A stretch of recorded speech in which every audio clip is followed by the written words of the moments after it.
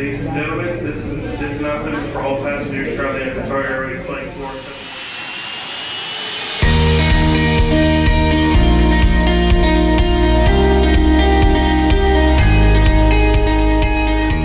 Welcome to the Hold Room with ACC, a quick update on all things relating to airport development as well as the Airport Consultants Council.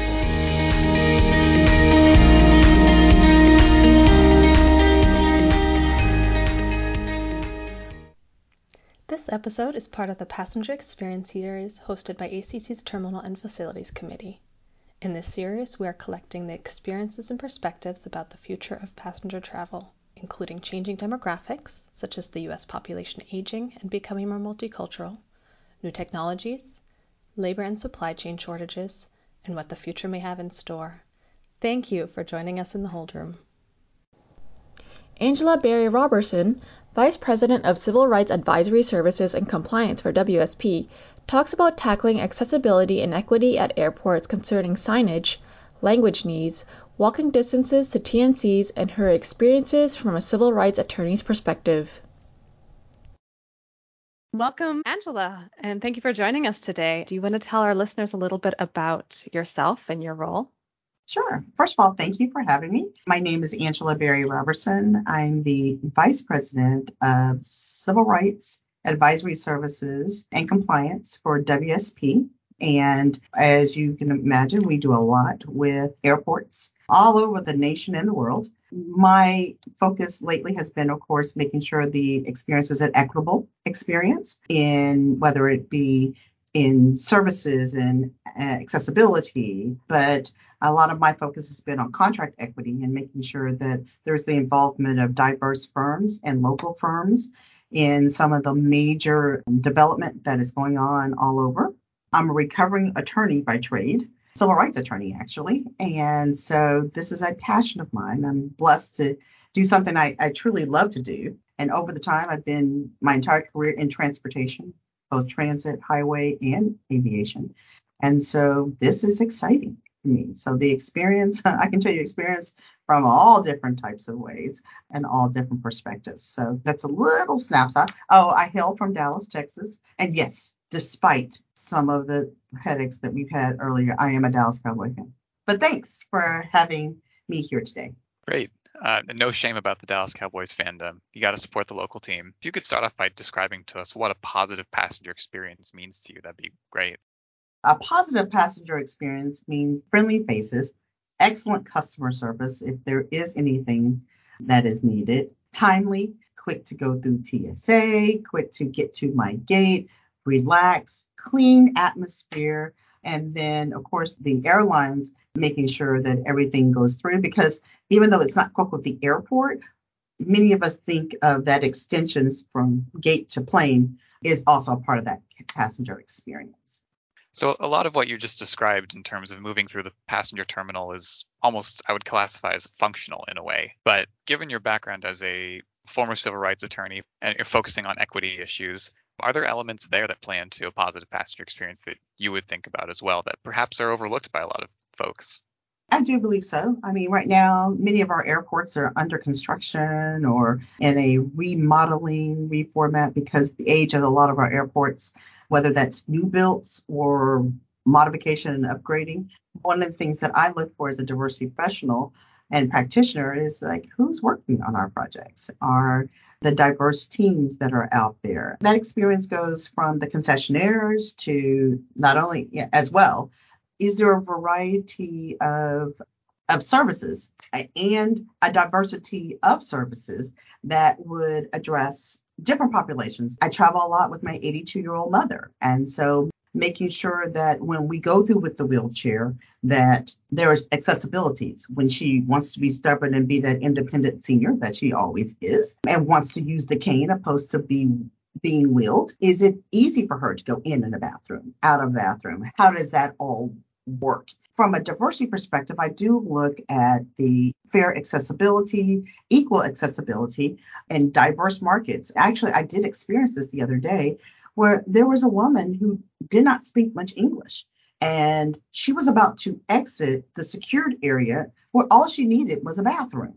Do we have enough signs in different languages so people understand that an exit is an exit opposed to a bathroom. You touched upon some really good points of some of the other things that we wanted to talk to you about, which is, the demographics of the US are changing.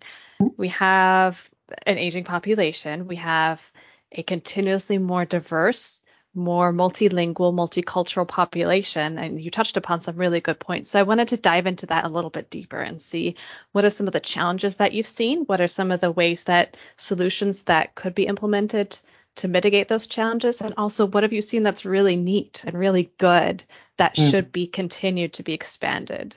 I've been blessed or cursed, I don't know, because I travel quite a bit, both domestically and internationally. And I've traveled with my college-age daughters, my husband, by myself on business, as well as with my 82-year-old mother. And so we've been to several different places. And so I can tell you the experience is different having somebody who's there. We waited as long as almost 30 minutes to have somebody to take my mother through security area just to get a wheelchair. Should not happen. Then there's those waiting for you at the gate, taking you all the way to car rentals, people going over and beyond. So I've seen a lot of different ways. I think we just definitely need to address the language barriers that do happen, as well as the mobility lanes. Bathrooms, the ability to see what's open, what's not, that helps in the ease of anybody who's dealt with the women's bathroom, making sure that we can get through instead of trying to open a door, knowing whether or not it's occupied or not. I've seen that in a number of facilities that have happened, and that has made a difference. Security, I told people you can't travel me unless you have TSA PreCheck. That really does make a world of difference. I know everybody's not blessed. Then that becomes an equity issue. If I can't afford to pay the amount in order to get that service, is that an equitable question that you can ask? Even with the parking facility, because, again, the experience really starts not necessarily from the physical airport, but also from the parking experience. That is part of the experience of making it accessible for that Uber or Lyft. Being able to walk no longer than a few feet, or at least some accessible through a train or a tram, makes it a lot more easier than having to walk like a half a mile to even get to the Uber or Lyft. That is an experience that people really need to look at, especially in this day and age where you have so many Ubers and Lyfts. There's one airport I have to walk literally a half a mile to get there. And think about with somebody with a wheelchair, how do you do that? So there are good things that are happening using some of the technologies and the innovations of letting us know where the bathrooms and the parking, which ones, if it's red light, green light, that helps. There are some that are really good as far as language, making sure that the signage is a good thing as well. That is important when airports are thinking about their experience. How are we making sure that there's accessibility and there is the same benefits for all? And then especially for those that work at the airport. What is their experience? Do they have comfortable parking? Do they have access to get to the terminals that is not burdensome? These are all the things that I also think about when running through airports. And I'm just like, we just want to make sure that not only is it equitable for the customer experience, but part of that customer experience from an airport perspective are those that work at the airport as well. One of the complaints I've heard a lot of about if a toll road is going to be implemented, it's viewed as sometimes a regressive tax because it doesn't take into account the income of the folks who are using it. And TSA PreCheck seems like it could be something similar. It's not a cheap program necessarily, and it's the same flat amount, not graduated for your income. And same with parking as well. I think the burden for TSA PreCheck is not as bad as necessarily the parking. $85 for 5 years. Parking is another story. I definitely think that there should be some discount for those that work at the airport. And I think a lot of airports do this, but they need to think about it where those parking places are. I understand the customer experience. We want to be close from the customers. For those who work there, they want to be close too. Or have accessible transportation services from those far lots to get there. And maybe that is the benefit of working there. Some of the really cool things that you touched upon are trends that we see all over. So one of the things that we talked about in a more recent interview with Anita was about some thoughts on how to attract, with this labor shortage everywhere, how to attract more people into the aviation environment. And so some of the things that you said, can there be a benefit of that the employees park close by rather than some of the passengers? How to make it really easy for them to access that. So I'm glad that you brought that up too, because I just think it's really neat to be able to have very similar ideas, and we're all trying to work on the same challenges that we're facing right now. So I guess in line with that, are there any newer emerging technologies that you're aware of, or is there anything that you've seen that's really cool that you wish would spread? Or on the flip side, do you have any ideas of things that you think would really help out the system for a passenger experience, for all the things that we talked about?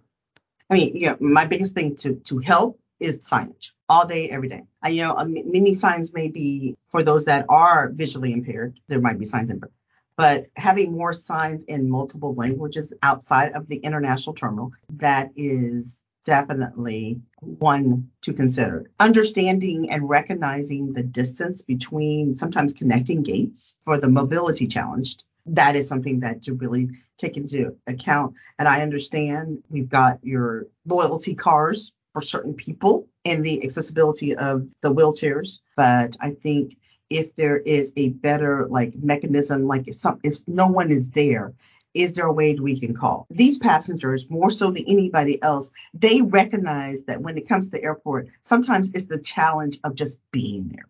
And so what can we do for those who are able-bodied to think outside that box on getting to where we need to get to? There was a program I did once, stepping in the shoes of those that are not you and that have challenges. So going through the airport with a blindfold to see what happens, or not being able to communicate. Let's say I wasn't being able to communicate. How would that happen? And then what's the level of customer service? So there's a lot to do, but it's being moved. I know, especially with equity being a major element of the administration these days, I think that is definitely a positive thing, because you are having these conversations and you are thinking outside the box. It's not just about the revenue. It's also about that experience. So the revenue can come if the experience is there. And then, trying to get a new set of workforce into aviation. Because of the civil rights of what I do, workforce development is part of what I do, usually on projects more so than industries. Because I do have our recently graduated college kids, I think it is important to understand there's many different elements of the aviation industry besides flying a plane. You can start into, or having people who work at the airport rotate into those customer service. Even if you are in accounting, you spend a week, in that week you do the customer service. And start talking to people in high school about the aviation and all the different careers in aviation that are not just flying a plane, even though we need more pilots, but it's also that customer service agent. And then with that, give them the ability to also, if I want to go to school, give me a benefit of that. If I want to move up into the airport world, show some kind of professional development, even in the most entry-level positions, regardless of what they are. Absolutely. And I think it's coming back, honestly. I mean, there's one airport we work with here in Massachusetts that I think this is the second year now that they're doing something like that. They call it a career fair, where they invite all the local middle schools to be able to attend, and they have vendors of consultants. They have planes flying, so you can see static displays and environmentalists and airport concessionaires and rental cars and everything related to aviation to come and ask questions. They can touch things. They can talk to people. They get an idea for what degrees do you need? What kind of education do you need? Mechanics, right? Pilots. What's kind of a range of income you can expect? Do you need to go to college? Do you get an associate's? Do you get trained? So it's just like a training program, not even a degree. And so I think we do need more of that. And I love to see those programs come about and get continued, how successful they really are a lot of the time. The exposure, right? For children to be able to go to something like this for aviation, and then to go to something like that for cars, and then to go to something else in the environmental fields and biology and all the different fields, because the more exposure you get, the more you understand about yourself, and the more likely you're going to find something you truly love and are passionate about and give so much. And you do need to start early. Sometimes even elementary, even if it's just setting a relationship with some of the schools, and it should be diverse schools, by the way. One time a year, you're going to, the airport and do this. One time a year, you're going to the toll authority so you can see how cars run and the intricacies of that. Then there are advocacy groups. I'm a part of WTS, Women in Transportation, as well as COMTO, Conference of Minority Transportation. And having those groups work with the youth to already start in the educational. We have all these conferences all over the place. Why not take the first part of the day? And I think some of the conferences are to have that industry day. Well, Angela, thank you so much for joining us in the Hold Room today. This has been a great conversation, and we're looking forward to what the future of airports holds from an equity standpoint. Absolutely. This is amazing. Thank you so much for having me today. I appreciate it.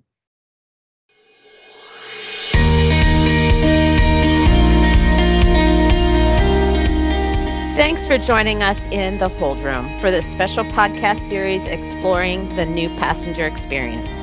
You can find more from this series on the ACC Training Hub. That's training.acc.online.org/the-hold-room or wherever you get your podcasts, including Apple Podcasts, Spotify, Stitcher, etc.